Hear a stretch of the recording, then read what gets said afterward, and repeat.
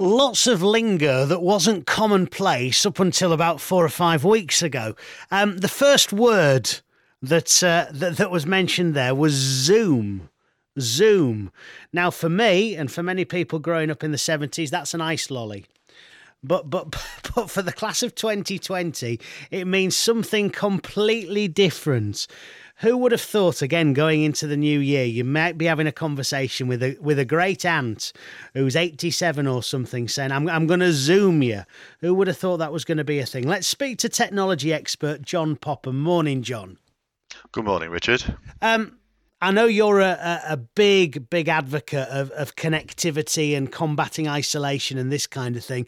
And if you were to pick something from the world of technology that seems to have done that for more people, Zoom is certainly the thing on everyone's lips at the moment, isn't it? It is, but I find it a bit odd, really, because Zoom is mainly a professional tool and people use it for meetings and online conferences and things like that. And it's slightly complicated to use, but I think it's the one that sort of got the publicity. It's taken off in a massive way. The company itself has grown huge amounts since this all happened, and I think the one thing about Zoom is it does offer you that quality of image and quality of connection, so that it very rarely goes down, and I think that's why people are using it.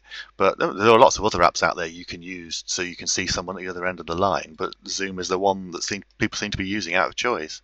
For the people listening who aren't internet savvy but are thinking, well, if we've got a few more weeks of this, I might have to dip my toe, just explain what it is, please, John.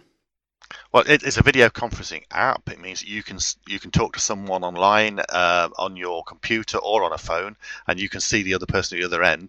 But you can actually have up to 100 people in a Zoom, what they call a Zoom meeting or conference. And then what you can do from that is you can then split up into subgroups. You can do things like show the screen of your computer to people. So if you've got a presentation to make, all those kind of things.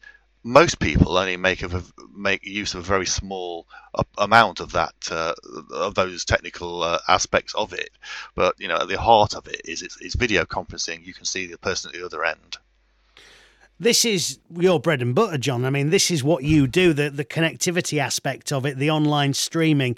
What have you made of people's efforts to stay in touch with each other during the period of time that we're facing at the moment? Well, this is the kind of thing, as you say, I've been advocating people do for years and years and years, and it's been slow to take off. It's obviously had a big push in recent months, and people have actually discovered, actually, this is quite a good thing to do, and it's quite easy to do, and I think there'll be a lot more of it in the future, a lot less commuting, a lot less travelling to meetings, a lot more seeing people on your computer screen, which I think is a good thing. It's good for the environment, and it's good for all sorts of other things. I've also been trying to collect online examples of people trying to get people like their elderly relatives using these kind of things, and I'm starting to collect stories now of people who've succeeded and people who've not succeeded in getting their elderly relatives to use these kind of things, because those are the people who are losing out in this kind of situation. And there's been some quite good success stories of people have managed to do it, but one or two difficult ones as well. Can I just ask you, John, just finally, and everybody will have their own unique little story when they recount it to friends, relatives, grandchildren, whatever the cliche is in 20, 30 years' time about what was happening to them during the coronavirus outbreak of 2020. You're battling cancer at the moment, John. Well, yeah, I am. I was diagnosed just before the whole thing started, really, and I'm having radiotherapy. I've got a cancerous lump in my armpit. I've got to go every day or every weekday from my house in Huddersfield to St James's Hospital in Leeds and have a radiotherapy session. And that's quite surreal, really, because I actually get picked up by an NHS transport ambulance and taken from door to door, which is good. But it's quite surreal, really, going through some quite deserted streets to that. In many respects, it's quite a good thing in that it makes the journey very quick, but it's also quite bizarre, and it's obviously quite concerning because obviously, something might happen in all this that disrupts my treatment, and I don't want that. But my prognosis is good. The doctors tell me that I've got radiotherapy to go through for 5.5 weeks, and then after that, an operation, and it should all be cleared up after that. And I've got to believe them, really, so I'm optimistic. You're sort of seeing that the second part of the mantra that everybody is put about stay indoors, protect the NHS, save life. Are you seeing that the NHS is being protected, John? Because you're obviously using it heavily at the moment. Well, yeah, I mean, what they've done in the cancer centre in St James's in Leeds, they've banned all visitors. You're not allowed to take anybody with you, and all these kind of things. And so it's happening. And what we don't want is for the NHS to get overwhelmed.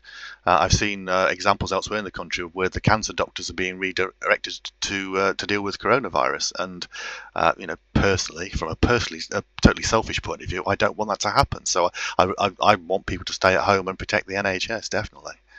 Thank you for explaining Zoom to us, and we wish you well in your ongoing treatment.